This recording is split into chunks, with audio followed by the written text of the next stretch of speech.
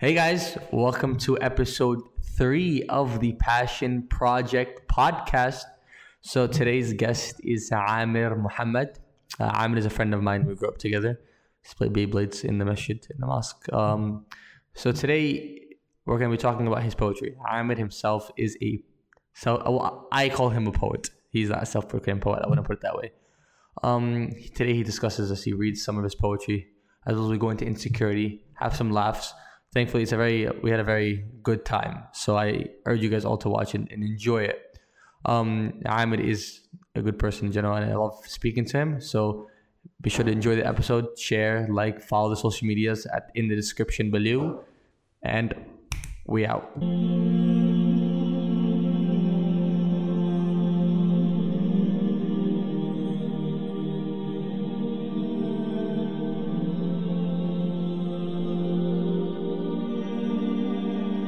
Hey, Amer. Hey. Okay. So, Amer has looked nice. Don't we? Let me introduce you first. Okay. He's already waving. He's. That's what I was gonna say. He came in cleanly shaved, looked nice. We support beards on this podcast, by the way. And we support non-bearded people. Just saying. But we push for beards in this podcast. I have had 2 bearded men on my last 2 podcasts. So I'm the first. You're the first non-bearded man. We need to fix it. Wow. So I'm just coming. Made himself look all nice and dandy, and he's going to impress you guys, inshallah. So, what's up, man? Honestly, a lot. What does he mean? What's up, a lot? Like, there's just a lot going on. Like, it's senior stuff, like just normal student stuff. What do you mean? Okay, 1 second.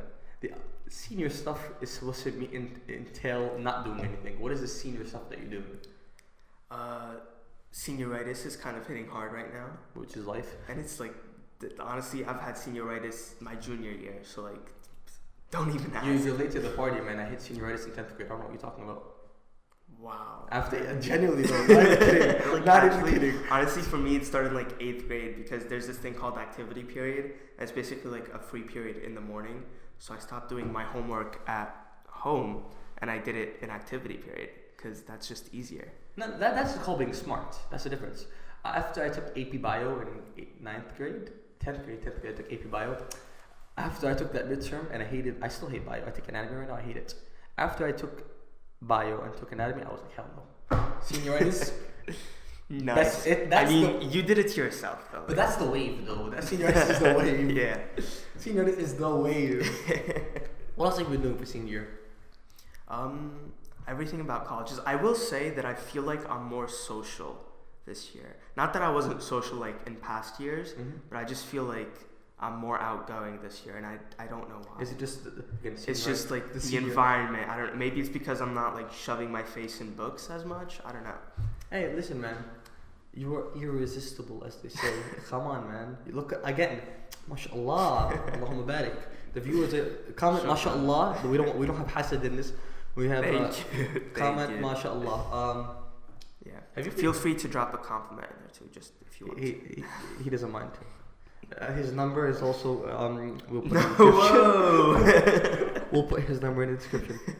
What else? I know we're supposed to have what's it called, like senior dinner and stuff and senior stuff. I haven't, and graduation, and we haven't planned it enough. What do you guys doing? I don't know. Public schools different. So we have public schools I think are much different, but we have this thing called project graduation. It's like, have you seen those videos where like people like get hypnotized and that's like their senior thing? Oh, I saw this thing. Yeah, it's like that, but there's like more to it. It's not like the hypnotist thing is just like one aspect of it. There's like we're going to a place. There's going to be like games and stuff. That's project grad, and then we have our actual graduation, which doesn't happen in school. I think our school actually like rents out like a ballroom or like a special area for that, and we have that. And then before that, we have our senior trip. And I don't know where we're going, but... Same. I swear we've been planning for 3 weeks and we haven't even decided the place yet. Yeah. It's not like we had a place and then we're just fixing up. We haven't even had we don't even know a place.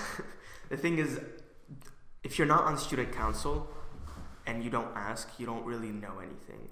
Like, there was a bunch of stuff that we were supposed to do, but it just didn't happen. Like, we were supposed to go snow tubing this year, but that did not happen. But it's alright. I feel like our senior class is trying to do something like huge. That's the issue. Yeah. Like, we wouldn't be happy with something for a senior trip. We're gonna be like, we want to go to the moon. That's our senior trip. That's the senior trip we decide. Our senior trip wasn't gonna be snow tubing. That's just like an extra trip. Oh, it's even extra. Yeah. Ooh, you guys. We get bonus trips. Masari at public schools. They have too much money.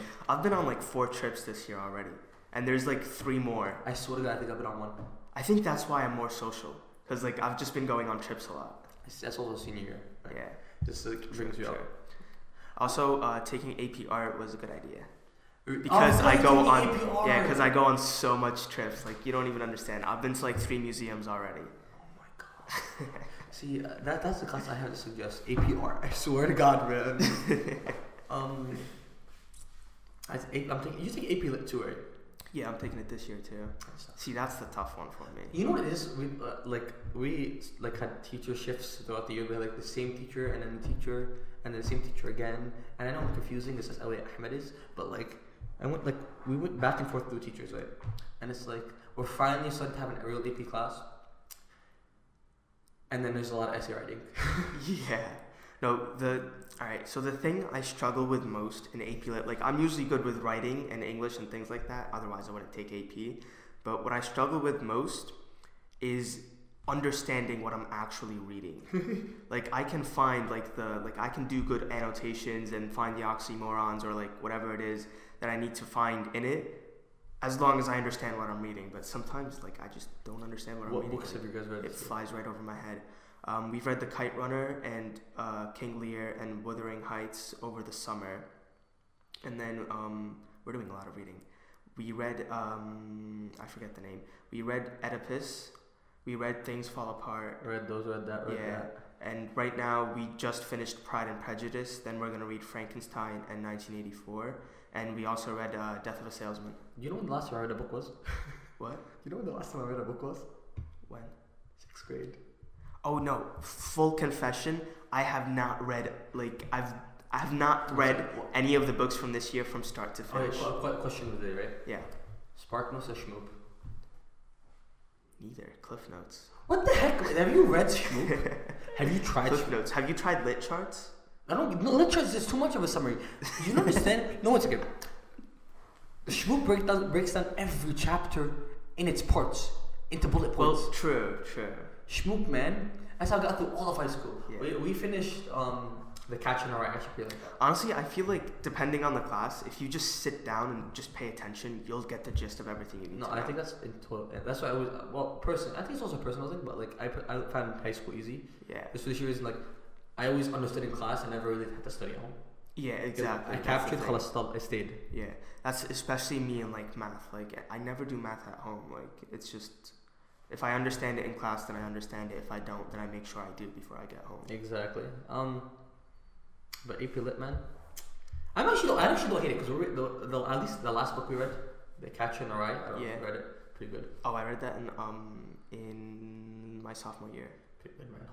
I feels for Holden. Yeah. F in chat. Holden is like us. Yeah, we're us right now, like exactly super depressed. Bro, like I was like, hating life. What was it right in the 1970s? I was like, this guy is now. He is 19. He's here. Exactly.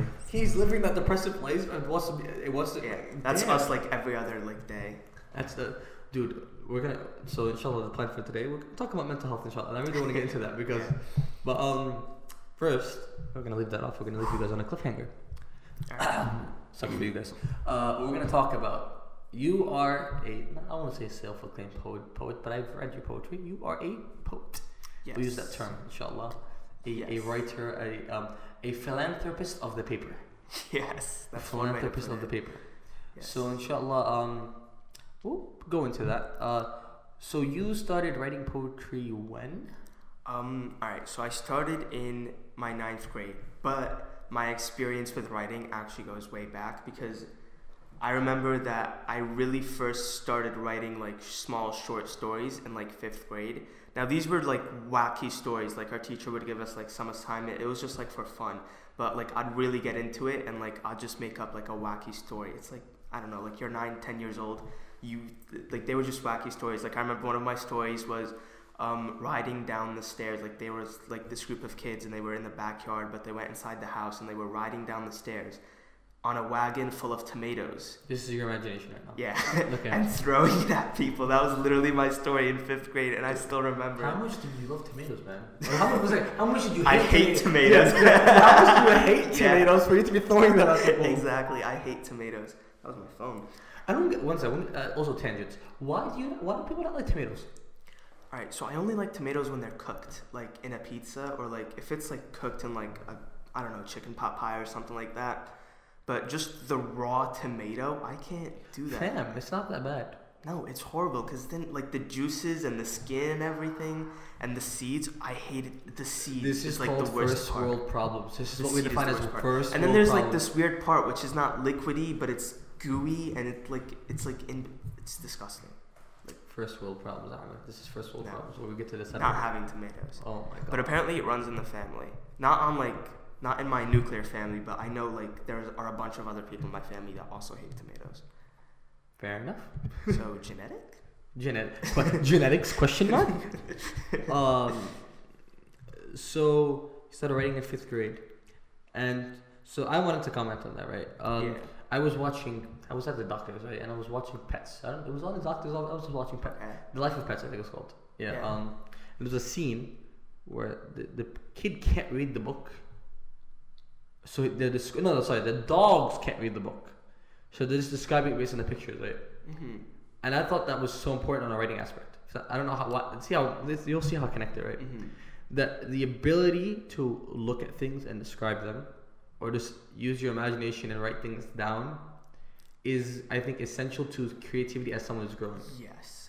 And all right, so a little bit about that. I think that in writing in general, there's a huge visual aspect of it that people might not get. Not all writing is super visual, but I have a good friend of mine in school who writes poetry, and his poetry is it has a lot of imagery in it, and it's really good, and it's something that I can't replicate. Like I've dabbled in writing with a lot of imagery, and it didn't have the same effect. Like he's just really good, but I think when it comes to the visual aspect of it, it's important for the writer to know what they themselves are visualizing, like to be able to describe it to themselves before describing it to other people. You get what I'm saying? I agree. Because then you're also, like, by doing that, you're also kind of making a list of what you want the readers to see. Like, for example, I could be writing about you right now, and maybe I don't want people to notice your beard or your shirt, your red shirt. My beautiful red shirt. My beautiful Maybe I want beard. people to notice how your hair kind of fringes off onto one side and that it's a little bit frayed. Say mashallah. Like, right? Allahumma say mashallah. Right? Or maybe I want people to notice the way you're sitting or your boots or something like that. Like, you get what I'm saying? So it's like, what do I see before what do I want my audience to see? So it's not like, what you're saying is like, you don't want to just mouth diarrhea onto a page. Exactly. Because everything you see is Yeah, and especially like when in books, when you're describing characters. Now, I've never really written a book or described a character, but I've read a lot about it. And when you're describing characters, you don't want to be like, oh, he was wearing a red shirt and he has blue eyes and blonde hair and a really nice long beard and like a bunch of stuff, because then it becomes like, oh, you're just listing how this character looks. There's no emotional investment in that character. And when you're trying to, if for example, this is the protagonist of your story and you're trying to get the audience on this character's side, you don't want to just make the character feel like it's just a list of how this character looks. Intentional literary bias. Exactly. It's like exactly. You want to show the way, so you're gonna describe him in a way that suits your interest of writing it. Exactly. Just bias. Yeah, which and also will bother me. You want to describe the way they look in like there's a certain way. I don't know how to describe it, but there's a certain way. You don't want to make it look like a lot like a cliche things like, oh, as I was dressing in the mirror and I noticed my blue eyes. Like, that's very cliche. Like, writers use that. It's hard to describe a character in a new innovative way, but you want to incorporate it kind of smoothly so that people so that it goes with the flow of the story. So maybe if you're talking about someone's beard, Maybe you want to say like how they're eating food and food gets stuck in their beard, and now the audience knows that they have a beard. I swear to God, you know how many comments I've gotten about that? You had to say it. Was it you? Someone. It was me. It was you. We went out the other day to eat, and I didn't know that my food gets stuck in my beard. I didn't know. So he's like, him and Bilal, a friend of ours, he goes like, oh, you have food in your beard, man. And I wiped it off, and then 5 minutes later, more food got in my beard. Yeah. I'm like, how? Exactly. So, but like, you see the way you incorporate that. You don't go straight out and be like, oh, this character has a beard. Maybe you're describing how this character eats in a very disgusting way, right? And like, oh, there's like a bunch of food dripping down their beard, right? So it goes, the description of the character has to reveal the character, not just be like, oh, he's wearing a red shirt, has blonde hair, has blue eyes, has this, has dark eyes, whatever, you know. So it's more like show not tell. Yeah, exactly. English teachers love. But you don't want to show too much either. So explain. All right. So, So if you're describing a scenery, for example, right? You don't want to show every aspect of the scene. Like if my characters are sitting down and I've already established that, I don't have to say how there are chairs and that they are blue and that they're white or they have ICUC on the back. I don't have to go into too much detail. I don't need to show that. So what you do want to show is the parts that are integral to the story. Makes sense. Yeah. Again, like if it's your piece, you want to. That's why the whole point of a book or a story or a poem in general is just to get to the point of the theme. Exactly. So if everything is just on its way to the theme, so if you're describing things, you want it to lead towards that theme. You don't want it just to be map the area or writing. Yeah, pretty much. Yeah. Exactly. Like you don't want to barf everything on the paper. Yeah. You want to incorporate it in a more elegant way. Mm-hmm. Okay. So now we just said 5th grade. Tomato imagination. Yes. Now, how does Amer keep going? All right. So, for a long time, I just read books. Like I loved reading books. I've read The Maze Runner. I've read The Mind's Eye. I've read like a bunch of science fiction books. I swear to God, my English teacher saw the sheet. He's like, oh yeah, look, your friends. Your friends read. But I stopped reading actually, which is something that I want to get back into. Same. Yeah, I stopped reading because I started watching TV shows. Same. Yeah, and video games. Like the types of books that I was reading, I started watching the same like genre of TV shows. So I just started doing that instead of like actually reading. But I liked that the way. I feel like film literature is like an entirely different thing on its own. Like I don't know too much about it because a lot of it is more visual than like just the words on paper. But I've really just been engrossed in that, and I've kind of taken bits and pieces from the way that characters are introduced without words, and maybe how you can reverse engineer that to actually give the appearance or give the description words. Does that make sense? I don't know if that makes sense. Yeah, it makes sense. Yeah. So, but I've stopped reading. But you've gone into like so someone. I'll tell you what someone described this to me as. Right? Someone told it to me like this. He said, video games, movies, and books are 3 art forms of literature. Yeah. He said that books give you they don't give you anything visual and they don't give you anything interactive, but they give you something to imagine. Exactly. Right? But movies give you something visual, but they don't give you anything interactive, and you're limited by what's visual. Yeah. And video games give you all 3. They give you interactive, they give you imagination to an extent, on a story-based level, and they give you the visual aspect. Yeah. So I can see how that movie interest can also build that literary aspect of it. Exactly. So for a while, I stopped kind of writing. I don't know. I went through like kind of a rough time, but for a while, I stopped like writing or I was just watching movies, not really doing anything. And then comes 9th grade, right? I have to give huge props to my teacher, Mr. Biletto, because he actually like got me back into it. And I don't think he knows this, but it was actually like super simple. We were studying the Renaissance period, and the assignment was simply just to write a poem about the Renaissance and then analyze your poem and like just kind of answer why you chose to write that poem and things like that. But at first I was taking it lightly, like, oh, another assignment, another essay, like, what the hell, right? And then I actually started really getting into it, and I found that when I started writing, like, it's gonna sound weird, but like just everything around me stopped. I only cared about like what words I was writing. Like I literally was sitting with a paper in front of me and just looking up words on my laptop right next to me, just to like kind of found everything, put it in place the right way. And I liked the organizational aspect of writing poetry and how to structure it, and just like I really liked it. And from there I kept going. And then I wrote my second poem that was just purely me, not an assignment or anything of that sort. And it was just me. And then the next year, I joined my school's jargon club, which is the poetry club. And from there, I just kept on going. I love the word jargon. I freaking love the word jargon. It's the fancy word of saying words. Yeah.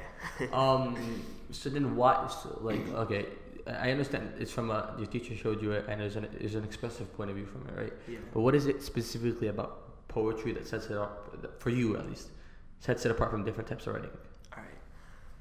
So I like how it's short and concise, right? I feel like a lot of times, like when you're reading a book, and reading a book is something great, and one day I hope to write a book, but it's a much longer journey reading a book and going through it and analyzing every detail of it, right? And there's really like, I don't think people realize this, but there's a lot that goes into like writing the book. Like authors revise one single chapter many times before, takes like 10 years. Yeah, before like saying that it's okay or close to okay, and even then it's not like as perfect. And even in my poetry, like I don't think any of my poems are perfect. I kind of get to the point where like this is okay enough, because otherwise I'm just gonna keep writing and writing and writing, and it's never gonna get finished. But I liked how kind of short and concise I can go with poetry, but I also liked how long I can write the poetry, which is... Hit me with an oxymoron. Go ahead. It's weird. Hit me with the oxymoron. Long shortness. Let's go. Yeah, exactly. I liked that I could be like as figurative in my language as possible in my poems, and make it drag out for as long as I want to before getting to my point. But I also liked how it could be like, it's like little shorts, bite-sized pieces of an overarching theme or a message or a point that you're trying to get across. Facts. And I know it's a very superficial response, but everything you said was true. Yeah. The poetry has a nuance, and I like poetry to listen to. I don't necessarily write it. I find some good lines I use with in my mind, but I don't really write, right? Like Cameron is into it. Yeah. And I appreciate those who like poetry have a sense of there's an art to the poetry itself. Yeah. There's a nuance to it. There's a specialty to the way you write, and I appreciate that. So I guess we'll move into the poems themselves. So Amer, special. Ahmed is going to be reading some poetry for us. I have agreed with him. He may or may not be doing this against his will, but who knows? There may or may not be. There's secretly a guy out there holding a gun, so forcing him is kind of the job. All right, so I guess I'll start with the very first poem that I wrote. Ever? That wasn't an assignment. This is like my first poem. Okay, let's get into that. So first off, disclaimer: it's horrible. Because I didn't even know what I was writing. Oh my god, let's not start. Just read it for the people, man. The language is weird. All right, I'm just read it for the people. All right. All right, so I call it Monster by me. All right, there's a monster in this world. It lives in the water, on land, in the air, and out there. It dwells on fear, anger, and darkness. When we are put to the test, it questions everything. It is fear in of itself. It has turned to hatred and rejection. We are much too blind to answer and ask the right question. We are much too blind to see the truth. We never ask, what if, by any chance? No, there's just no way. This monster is the cause of destruction, pain, and suffering. But still, to no avail, we fail to see reality. This monster is the cause of war, hatred, fear, and death. But we have strayed far from the yellow brick road, and we have now taken our last breath. This monster is the cause of corruption and endangerment. And it is the cause of our own fall. But no, it cannot be. This monster lives within us all. I was gonna say it was Donald Trump for a second. What is this monster? Fear, or is it? This monster is us. It's us. So explain. All right. So, basically, my message here is that as humans, we're all capable of good and bad, but we're more capable of bad than good, and we don't really realize that. Like, most of the times, we do more bad than good. And like, society is. This is like a general statement. I'm not saying like this applies to everyone or like everyone's like that, but just generally speaking, I feel like in the world there's a lot more bad than there is good. And I just like kind of wanted to write about that and kind of like because sometimes we don't realize that we're actually contributing to the source of the evil, I guess.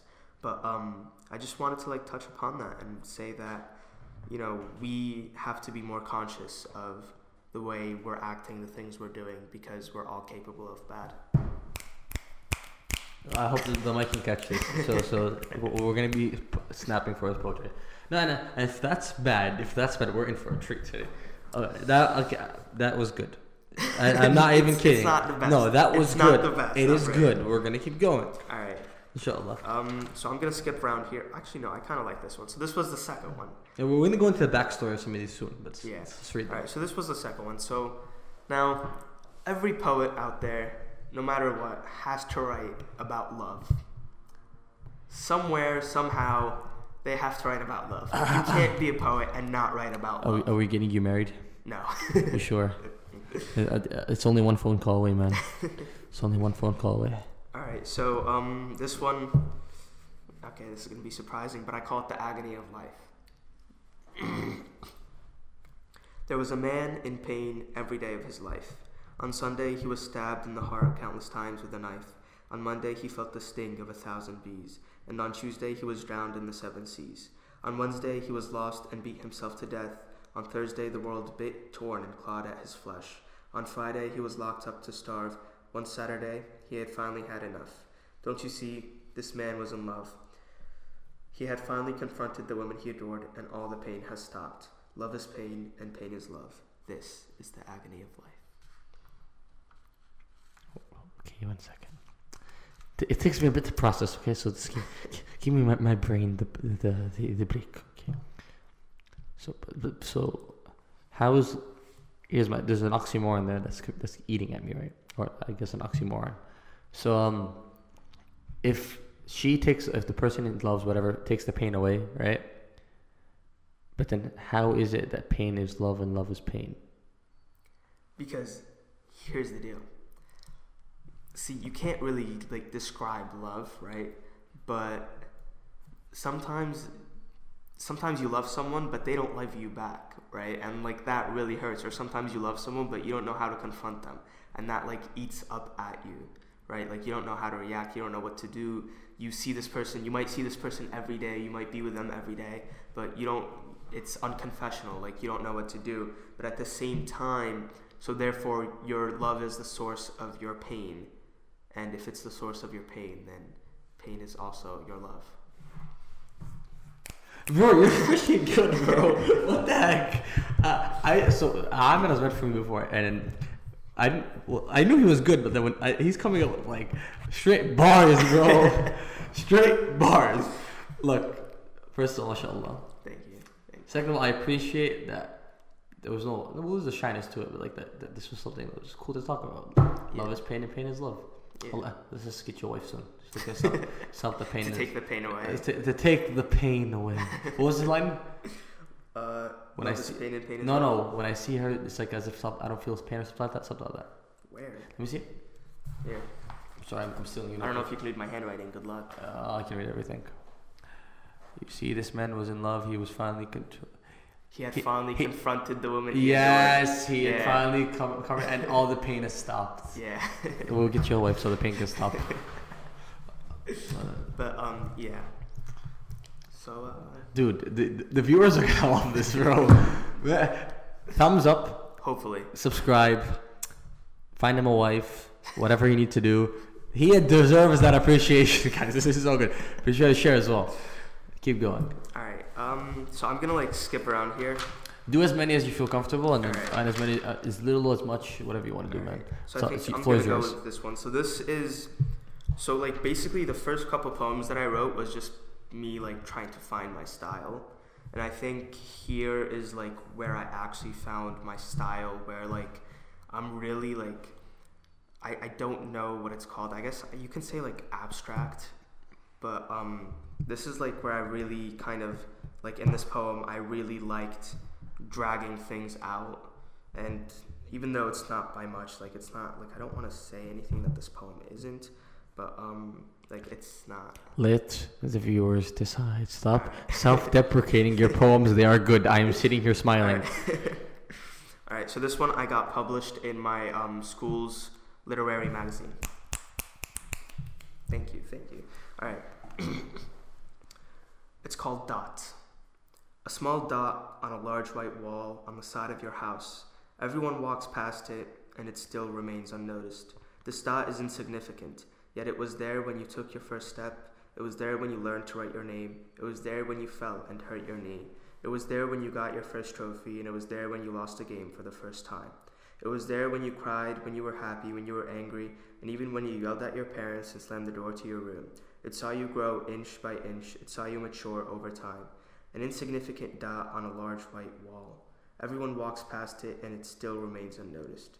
However, this dot has been there all your life. This dot has all the memories you have, even the ones you don't remember. This dot is the most significant dot of your entire life. Okay, I'm gonna ask because I sat there for like while you were reading. I paid attention. Don't get me wrong, but I was trying to figure out the whole time what the dot was. So explain to me what this dot is, because it's killing me. Alright, the dot is literally a dot on a wall. Like, it is what it is. And then you said abstract poetry, and I'm sitting here. No, like this is where like I'm sitting here. It's a camera. It's a whiteboard. It's a light switch. Feel like the abstraction, at least for me, this was like the abstraction and thought is that you look at a wall and you don't really think what's on it, but like No, I guess that's where. No, I get the meaning. Yeah. The meaning still makes sense, and it's still good. Yeah. And also, if someone, English people, like English majors, English literature people, then they can always derive something from nothing. Yeah, So, someone else would have read that and be like, "Oh, that means that walnut." Exactly. So it's good. I give you props. Exactly. And the inspiration for this poem was a dot on a wall. Like, I was literally sitting in my room on my phone. The phone accidentally dropped on my face, and I was like, "Oh, what the hell?" And then I looked up, and there was like a dot on the side right there next to my bed, and I was like, Yeah. Okay. Hamid, so when I invited you, I didn't expect you to be this good, man. Like, wow. So you can just sit there and like, you know what? It's a dot, man. That like is this one was hell of a literally dot. like I was literally like looking around thinking like no one saw the phone drop on my face, right? And then the dot was there, like nope, I did. So yeah. Bro, I'm actually like, I know I'm like hyping it up too much, but like, wow. Okay. So yeah. Are those the three we're reading today? I can read more if you want. I told it's up to you. We can go into the backstories, whatever you want, man. Alright, let's This is see the if I platform wanna is yours. find one. Well, how about this? We'll do two more, and then we'll make it a nice 5. Alright. That fair? Yeah, that's fair enough. Alright,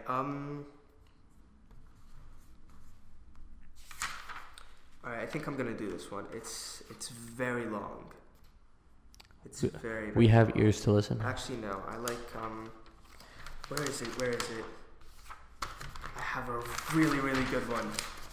Oh my god. Take your time. Like if anything, this is the one that I actually think has come to perfect. Besides the one that I'm taking to Teen Arts.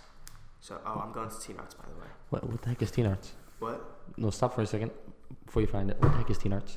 All right. So Teen Arts is this. I don't know if like private schools do this, but I know public schools do. It's like this competition. It happens in UCC. It's basically where high school teenagers, go and they submit their art. Teen Arts. Man, everything's so self-explanatory. But like the basis of it is that like your work is getting critiqued. So there's different aspects. Like there's ceramics, there's painting, there's sketching. So is it a competition like Miss? Is it a competition? Thing is, I've never been to Teen Arts before. This would be my first year going, but I'd like to think that it is. I'm still upset that you didn't come to Miss this year, man. You Could have shined. Could have shined. I Could have could've. shined. But Like, yeah, so there's also like photography, and this is the first year we're going for poetry. you are So I'm going for poetry and photography. poetry, photography, looking good. What's the jack of all trades? What the heck is this, man? And I'm coming in here like I got a podcast. Yeah. I got a nice. You have nothing to share. I got a nice webcam over there. No, we'll get you a new camera one day. One day. Inshallah. So inshallah. Alright, so I have this one. Again, this is the one. I just said that about the last one, but this was the one where I found my style. And the next one is gonna be like, this is the one I found my style. Yeah, تفضل. So, alright, in this one, it's this is like the twist on mine. Alright, this is like where I found like my sense of twist. طيب. Alright, it'll make sense. Alright. He was and still is a good man. He was and still is a good man. Sure, it might not seem like it on the surface. He did horrible things, but don't be fooled. Wherever he went, he only brought happiness. He once killed a man begging for mercy. However, he showed none, and even when the man started to cry, he felt no pity for him whatsoever. And soon the man begged no more. However, he was and still is a good man.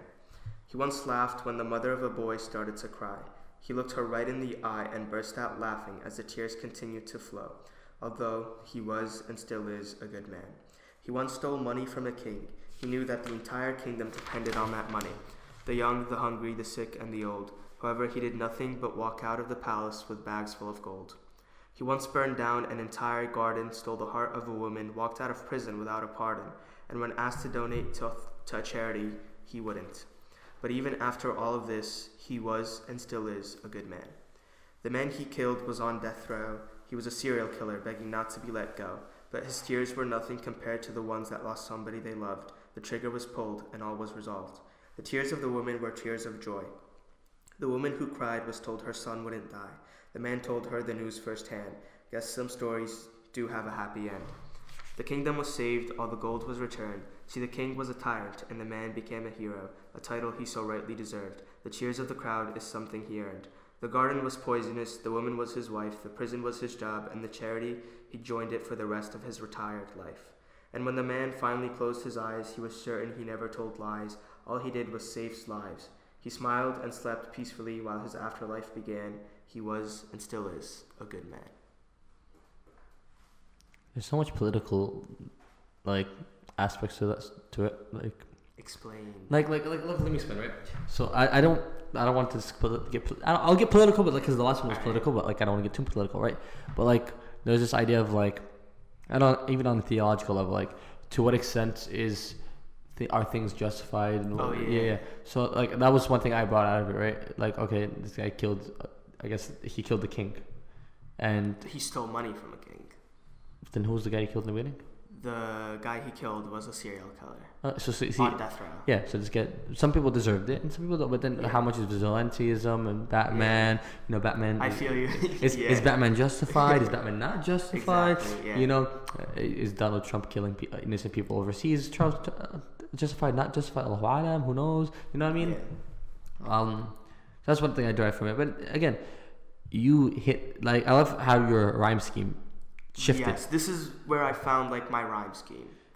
Because where, like in this poem, I feel like I started to rhyme a bit more often, or like, I don't know, like I started rhyming in this poem and like purposefully rhyming, not just like, ooh, this word rhymes with this word, might as well throw it in there. Cat, bat, sat in a exactly. weird fat That's lap. my critique in like the first poem, where like I was just like finding words that were rhyming and I was just throwing them in there just for the sake of rhyming.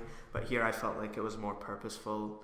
At least when I wrote it, I felt like I had more of a purpose. Like, even on a tone level, right? Because we're taking poetry in class right now, and one of the things that is like rhyme scheme affects the tone and the flow of the poem. Yeah. So even in the same poem, in the beginning you chose repetition, right? Yeah. You chose to repeat. What was the line about good man? He was and still is a good man. And he was and still is a good man. And then you shifted to the end of the poem, where it starts to become an actual physical rhyme. Yeah. Where now it's A B whatever A C A B A B whatever the rhyme is scheme. I didn't catch it. Sorry. But even that flow, it shows a nuance, which you're doing very well. Yeah. It's just Thank you. Again. Thank you. And I can see that flow and that shift in the rhyme scheme also affects the story itself. Yeah. So. Thank you. Amer, you are putting on a show for us more. today. You are putting on a show, mashallah. Alright, I don't know. I have a lot of really good ones. This is your last one for today. We have to leave the viewers wanting more. You know what I mean? Yeah. I have to be mean, guys. We'll try to we'll maybe get Amer on again. He'll read more poetry. Or we even have an exclusive video of just him reading poetry. We never know. Who knows? That might be a little hint that something we're trying to do. Maybe wink, wink, nudge, nudge. Allahu alam. We might know. Right. Can I do two more if they're short? Yeah, sure. Right. Do it as you please, man. Alright, these two are pretty short because I think they like provide like good context for like why I like to write. Alright, so this one is weird. Alright, this one's a bit weird because I actually co-wrote this one with my brother. Your brother writes? Yeah. So it was nice. Runs in the genes. It was a bit hard because our styles are much different, so they contrast, they clash very, very harshly, and then at the end it just kind of turned into my style. It's like so you wear the pants in the family. I think you wear the pants.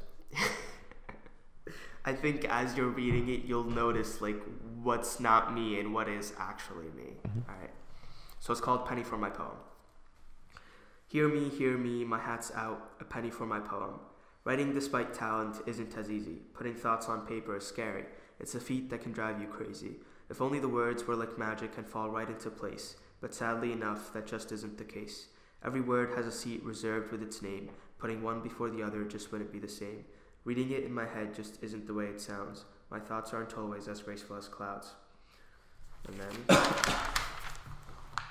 Hear me, my hat's out, a penny for my poem. Finding the right thing to say, the perfect sentence structure for the message you want to convey, isn't the only worry in a world built around reputation and glory. Struggling to find a message to send, to say something that has never been said. Striving to leave readers awake in bed, enlightened by the words conceived in my head. Finding something that will please the reader's eye, falling down the rabbit hole of my mind. Thinking of every possible combination of just the right words in the right order, all for your own pleasure, but no more. Hear me, my hat's out, but I no longer need your penny. For thine approval I no longer seek. All the restless nights and the early mornings will now be of my choice. Putting words on paper simply gives me joy. I no longer care for your claps and cheers. After all, I don't write for my audience. My audience is here for me.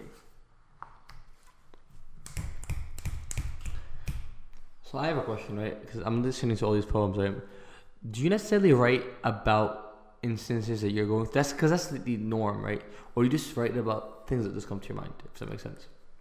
I feel like it's a little bit of both. I feel like it depends how passionate you are about what you're writing. Me personally... Passion project. Yeah, exactly. So me personally, I don't like to write about things that I'm not like passionate about. Like I'll be like kind of in the club and like my teachers or my friends will suggest something and I'll kind of think about it, but then if I don't like it, then I won't write about it. But I guess that's a problem of mine because a lot of times, and I've actually tried this where I've actually tried like getting passionate about something that they've given me, and I find that it actually gets me out of my comfort zone and like it expands, I don't want to say my area of expertise, but like it expands the type of work that I do, I guess. But yeah, but I feel like the poems that have a strong personal connection to me, I feel like I'm more like I hold those closer to my heart than others. So like for example, right, we're looking at the 4 that you read so far, right? I think 4. No, 5. This is the 5th and then 6th, right? Number 2, the love one, seemed unpersonal one. The first one seemed personal. This one seemed personal. But then the monster one we just read, not the monster one, the one about is a man good? Yeah. That one didn't seem as personal. And then that one didn't seem as... Well, that one is just like, you just wrote what was in front of you. Yeah. But, so, what I guess if that one is an exception, they're saying the... is a good man always good? Where does that one come from then? So a lot of it does come from my imagination. Like so I've written poems about just like a dot on a wall. Like, what the hell? Like, a dot on a wall? Like, what are you thinking? And then I've written a poem about, honestly, a lot of my poems, recently at least, a lot of my poems have been coming from just one phrase or a couple words that I want to include, and I structure a poem around that. Like, in the last poem, the one that I'm taking to Teen Arts, literally the one phrase that I wanted to include in there was an endless dance, but it ended up becoming a very, very personal poem, right? But then for the one where I just talk about the man, really, I just wanted to say he was and still is a good man. And it just ended up becoming a commentary on judging other people. So it's like, it depends. I guess it's not a rule. It's not a rule. Yeah, it's not like a black and white answer. It's just like, it depends on how you're feeling. Like, you know, like this poem. That's all about. What about this one? Yeah, this poem.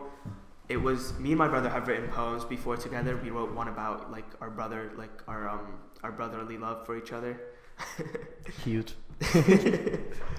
But yeah, and I guess for this one, we just kind of like, we were both in a writer's block, and we just kind of we were both trying to write something for, I guess you would say, like other people, because we're in clubs, like we present these poems, and I guess a lot of times when you're writing, you're thinking a lot about your audience, but you're not really thinking about like especially if you love writing, a lot of times you get lost in the message that you're trying to send to your audience instead of just like writing for yourself. Mm-hmm. So for this one, we were just like, why don't we just like write for ourselves? Like, let's be honest, like if other people don't want to hear our poetry, then they won't hear it. I believe in that. Like, 100%, yeah. So like that's why like the last line was all his. It's I don't write for my audience is here for me. That was all him, and I really liked it, and we incorporated it at the end, and it's literally like, it's the truth, like in the words that really spoke to us, where like, I'm not gonna write for my audience, I'm just gonna write, and if the people who hear my poetry like it, then they'll come back for more. That's really, especially that one. I love the message behind it, and I love that it's like, something you write for yourself. Yeah. I love that you write for yourself. Yeah. It's not like I guess this podcast is maybe the only thing I do for myself, if that makes sense. Well, maybe I'll think back on how maybe I'm lying to myself for it, but there's very little I can point that I do for myself on a hobby level and a personal level, right? I think you do this for yourself, and I think you should stick to it. I think it's great. Yeah, I think you do. Like, there are literally like some poems that I've written that nobody's ever heard. It's just like for me. Well, I'm gonna open your notebook later. I also appreciate that you keep the notebook around with you. Yeah. Do you take it around with you everywhere? Yeah, most of the time. On days that I don't have it, because sometimes I forget it in like my bag or like at home or something, I write some notes down on my phone if I'm like walking around and I think of something. But most days I do have it with me. Man, I need to do that, right? Because like I will have like maybe like I don't know if I'm not gonna say this. Like for a speech, just call them speeches. If I do a speech or something, and I think of a good thing to say, or even on a writing perspective, something I want to incorporate. I'm really good at, like my teacher said this as well, intros into essays. That I'm really not poetic with them, but little poetic with them. With my intros, and if I can think of a line and I don't have a notebook, they always get lost. Same. That actually happened to me multiple times, where this is why I started carrying it around. Like before, I just kind of had it just to have it, so just like a place where I can write my poems.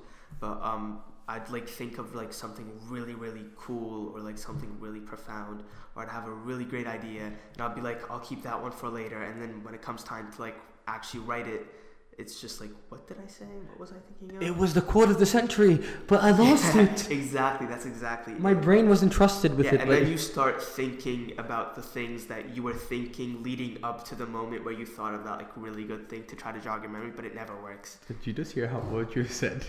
Did you just hear what you just said? You're thinking about the thing that you're thinking and thinking. I was like, what the heck? I'm supposed to follow that. I know I'm the host, but I can only follow so much.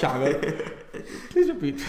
Alright, so like I'd think of something really nice, and I'd be like, alright, I'm saving it for later, and then I'd come down to write it down, and I'll forget it, and then I'd start going back in like my thoughts. Like it's kind of like going through like old files on your laptop or something. Yeah. I'd go back through my thoughts and be like, so what happened leading up to the key moment? Retracing your steps. Yeah, exactly, and it never works, because then you're like, oh, was I thinking of waffles or pancakes? And it's like, what? Question whether they waffles or pancakes. Waffle ice cream sandwiches. They are so good. I really What want the heck are waffle ice cream sandwiches? It's like 2 waffles, but there's like an. Alright, so it's literally what it is. It's a waffle ice cream sandwich.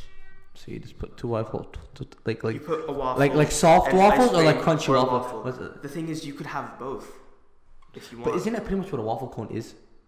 No, that's different because like a waffle cone is just a cone that has the waffle pattern on it. No, it's not. Yes, it is. It's pretty much waffle battered. No, it is not. I've seen it. I'm pretty sure that. But it's super hard. Like Okay. this is like soft. Like this is like the waffles you'd have for breakfast. Well, thank you. Now I'm gonna be craving it for the next 2 weeks until I can You're get ice welcome. cream. I've been craving it for like the past 3 weeks, and I know a really good place, and I just haven't gotten the chance to go. The places sell this stuff? Yes. Oh, I thought you just made this at home. No. What? Where? There's this arcade we went to a while back. It's called 8 on the Break. I don't know if you were there.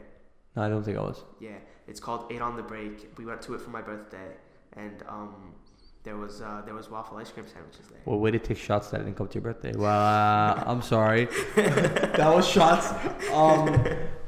Now, like, my dad makes us waffles a lot during the weekends.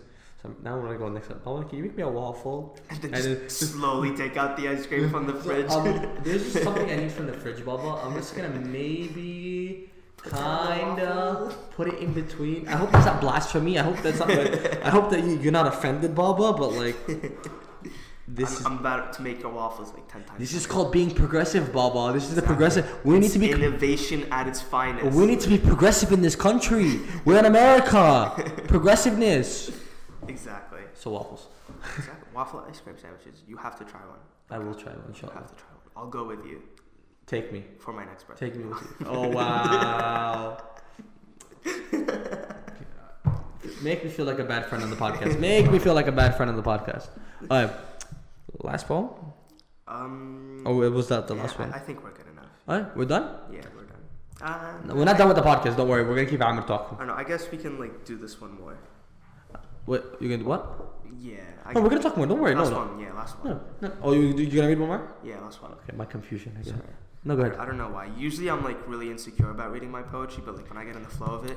Next topic was we're gonna talk about insecurity, inshallah. Yeah, So hurry up. but, like, when No, I get into- don't hurry up. Sorry. Sometimes I that's not there. Yeah.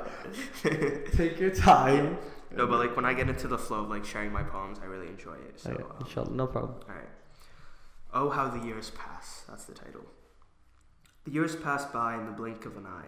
Today is the beginning of a new year, but tomorrow will be the end. It feels like it was only yesterday when I was in the midst of my innocent youth, when I was still climbing trees, chasing butterflies, and enjoying the warm summer breeze. Oh, how the years pass so fast. They never seem to last, like grains of sand will pass through your hand. But alas, what begins must also end. And as you reflect on the actions you chose, so do the years come to a close. I know you're not done, but there's something I realized. Like, this is good. The future is never guaranteed. You good? Yeah, thank you. Alright. The future is never guaranteed. You cannot expect to live from morning till evening or from the evening till the next morning. But you can live every moment of the present like it's the last you'll ever see. Accomplish everything you've ever dreamed. The sky is not the limit anymore. We have men on the moon and Mars will be soon. Exceed your own expectations, break the boundaries of your limitations, because if you don't, you'll be out of time, and failing yourself is the worst crime. Oh, how the years pass so fast, they never seem to last, but alas, what begins must also end. And so on the show goes until the years come to a close. Yeah. That gets loud, snaps. So keep it off. Right. Can I see it? Yeah. So again, you do this rhyme scheme so well. Thanks. It's again, it speeds up and slow. What I love about it is speeding up and slowing down. You're using the rhyme scheme to speed up and slow down. So Yeah. it's so fast. So like, let me see. And a lot, like I like to use it for the pacing of my poems, but I also don't like to. I guess I'm still kind of mad about my first poem, but I don't like it when there are things in there and when there are rhymes in there just for the sake of rhyme.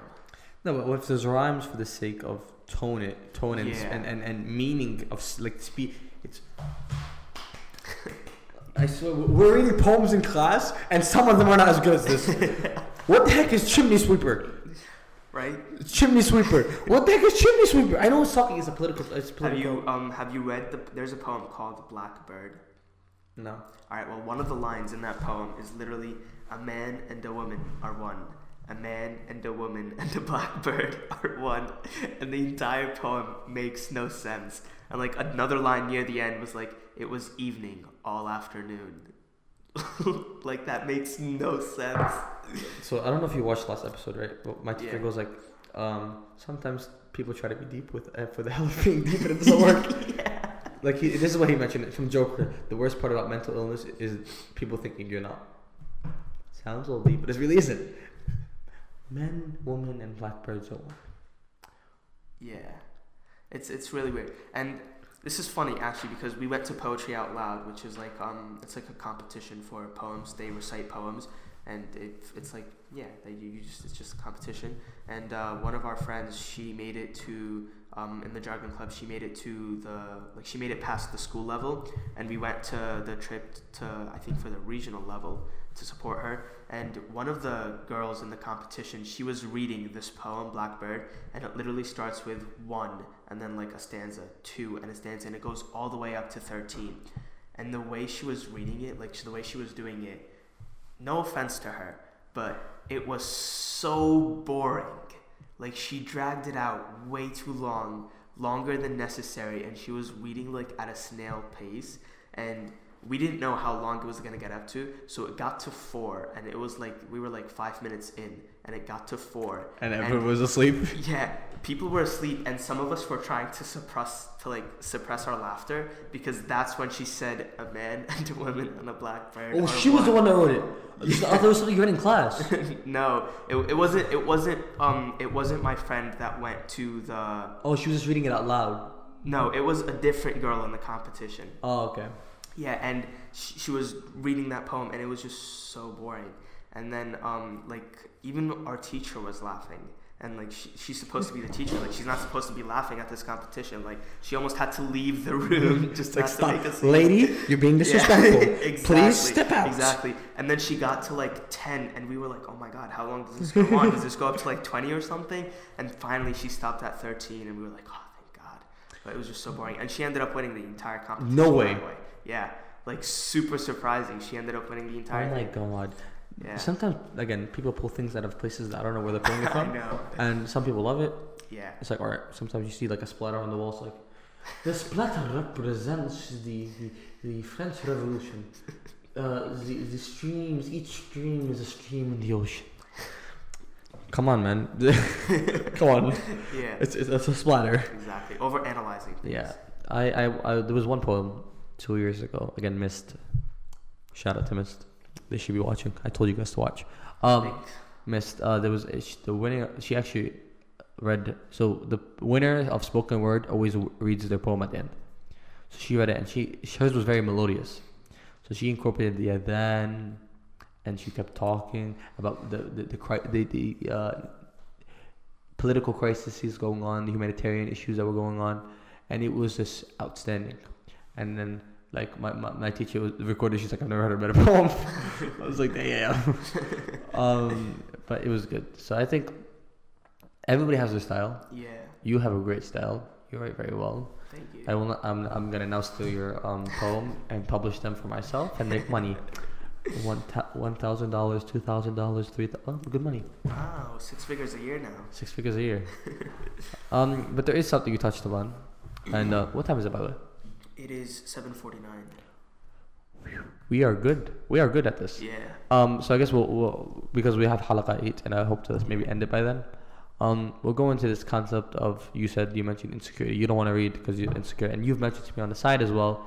Yeah. This aspect of insecurity that you have felt. Everybody feels it, but I feel like it's our duty, if not our right. It's our right, if not our duty, to discuss it, or mental health in general, depression, this and stuff. So I'll give you the floor, and maybe I'll add on, inshallah. All right. So the biggest insecurity that I had, so I started poetry in 9th grade, but I didn't join the club until the following year, and I could have joined the same year, but I just decided not to. And part of my insecurity was how other people are going to receive my words, like how other people are going to think of it, how other people are going to look at it. Am I a good writer? Am I a bad writer? And a lot of people have told me that I'm a good writer, and alhamdulillah, I think I am. I don't have that insecurity anymore, but I still feel like I feel like everybody goes through this no matter what you're doing. Like it could be writing, it could be like if you're reading Quran and you're insecure about your voice, it could be like your sports, if you're doing sports and maybe you're not as athletically talented as other people, you're like really insecure about that. And I feel like the insecurities surrounding that actually stop you from performing at your best, actually stop you from, like, especially in athleticism, because I've dealt with this too, where at some point in my life I didn't feel like I was as athletically talented as other people, and just because I had that thought, it actually stopped me from like doing good in whatever sport I was playing at the time. So it's like when you get rid of the insecurity surrounding whatever it is you're doing, you start to really shine in that, and you start to like, you just overall improve, and there's more room for capacity. Now, I still feel like there's still anxiety with the performance part. If there's not like the anxiety with like what you're actually doing and how other people are going to receive it, it's like, it's more of like reading in front of other people, right? Because with me, like right now, like I'm past the stage where like I'm kind of like, I don't want to put my poetry out there, right? But props to you for that. Yeah, thank you. But I still like, no matter how many times I read my poems in front of a group of people, I still feel like the butterflies in my stomach, like my heart starts to race, sometimes my voice cracks, and like I still feel that, and that's something that I'm trying to overcome. But I don't think that'll ever go away. I think it's just like a matter of embracing it and just like getting used to performing in front of other people. Now, if it's like, for me it's different, because if it's someone that like, if it's like a group of people that I'm like buddy tight with, right? Where like, I've never heard that term before. Buddy tight? Okay. Okay. Did I just invent something new? Is that not a term? I don't think so. I don't know. It just came to my head. Add that to the dictionary. Hashtag buddy tight. Me and Amer are buddy tight. Exactly. But yeah, like if it's like someone like that I'm really close with, like you, or like just a group of friends in school or anything like that, then I'll feel pretty comfortable. But if it's just like me standing in front of a class performing, then that's when my heart starts to race. And I think it's just a matter of like embracing that. And I think a lot of people have that insecurity, especially with like performance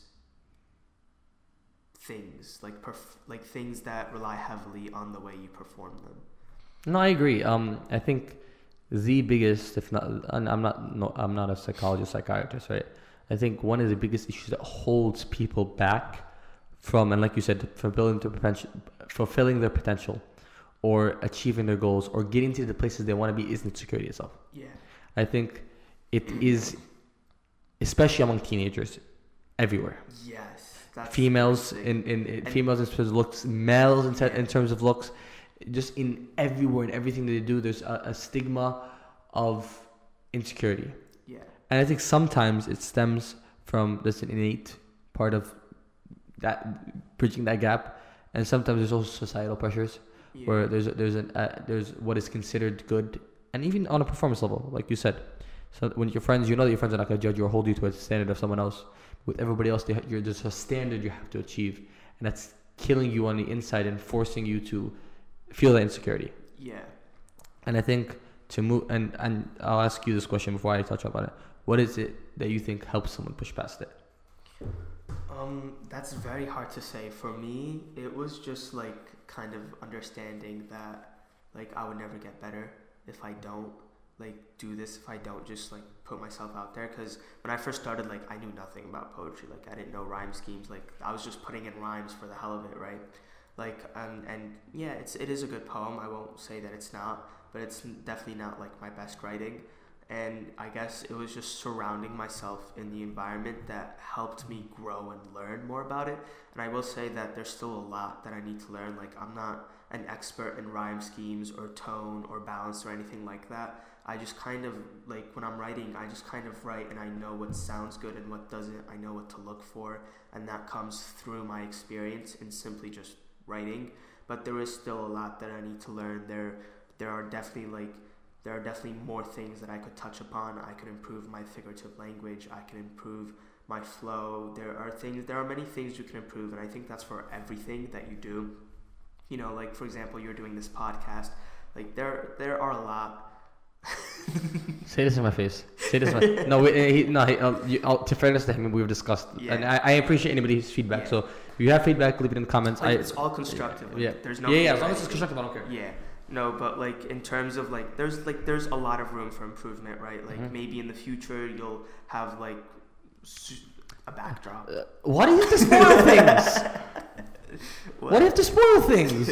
I was about to say don't mention things. Come on, man. Maybe back. So this week, inshallah, there's things coming. They'll make a setup a little easier. Maybe look a little more professional. Exactly. Thank you. But like that all comes with time. Like as you do more of these, like you'll definitely get better. You'll have better gear, and it's the same thing with writing. As you just keep doing it, you'll have better words to use. I agree, and I think going back to, and you're still talking about insecurity. I'm not saying you're not talking about, but I think one of the, progress is not necessarily insecurity, right? Exactly. Knowing that you need to progress and there's still room for improvement. I think that's where the line is between insecurity and goals. And I think there's a healthy balance of insecurity too. Like, I think it's good to care about how you look or how you act or like what kind of friend group you're in, right? But there's like a certain extent where you're just like kind of stopping yourself from actually like doing anything just because you're insecure. But I also think the reason is there as well. If you're insecure because societal pressures, you want to impress your friends, you want to impress someone or something, I think that's not good. But if you impress, it's for yourself. I'll give a personal story, for example, right? Going into private school, I've been in my school for 6 years now. And going in, I was a little lighter skinned than most. So it's an Arabic school.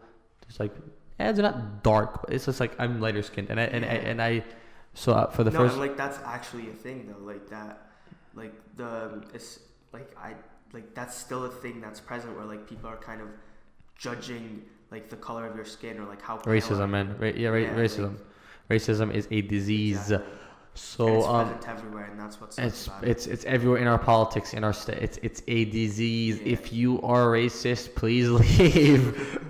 So I walked in and I came in the first couple. So I was labeled Turkish Ahmed, right? That was my name, and I there's nothing wrong with Turkish people. That wasn't my issue with it. I'm just not Turkish. I'm Palestinian. Yeah. So that was a constant thing for 2 years. And after, and I would say, from at least my perspective, after I jumped that gap of learning that I am who I am, I don't care about what other people think. Yeah. It's not gonna bother me. I didn't necessarily do too much about it. I wasn't like I was trying to hide it. Right now, you can't hide my skin color.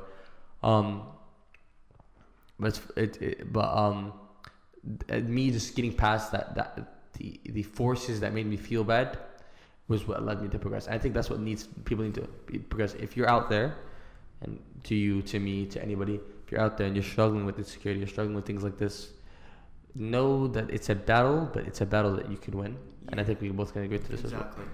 And I feel like, especially when it comes to like your mood, your state of depression, I feel like sometimes it's not like as clear and cut as like I have depression, I need help. It's more of like, because sometimes it's not even like your fault that you're depressed. There's just things going on around you, and you just don't like the state of your life.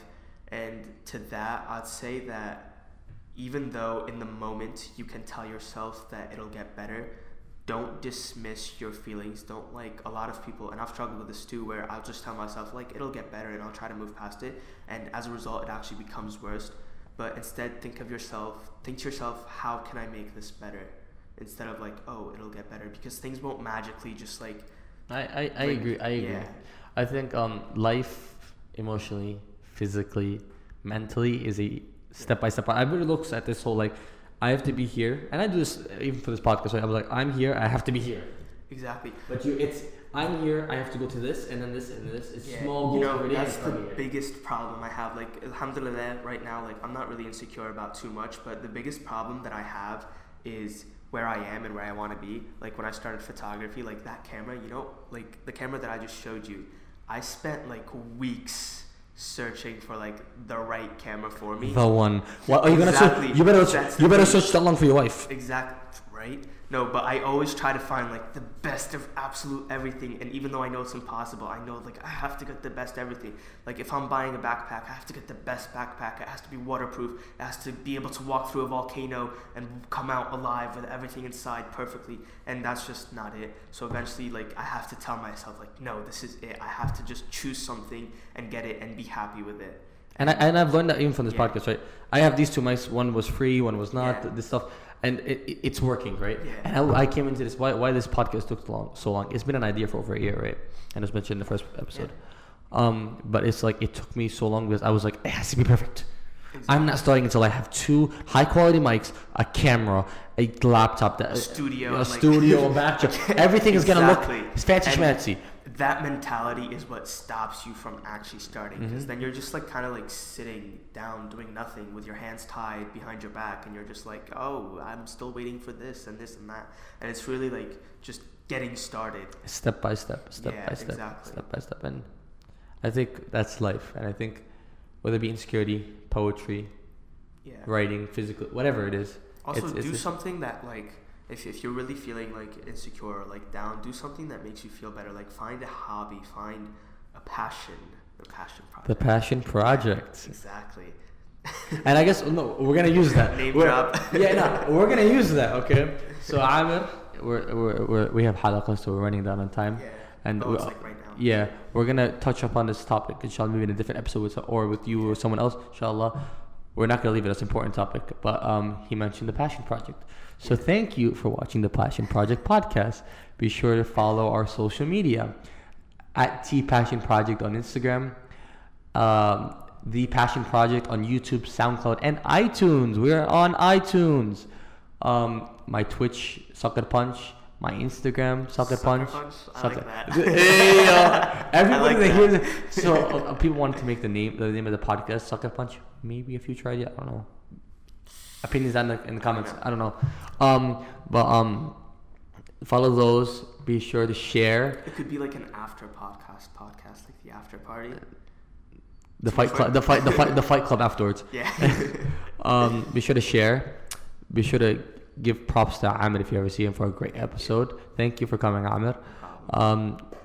Let Amer get the views that he deserves. Let everybody see his passion and what he's passionate about. He deserves that. And thank you all for watching. We are out. Peace.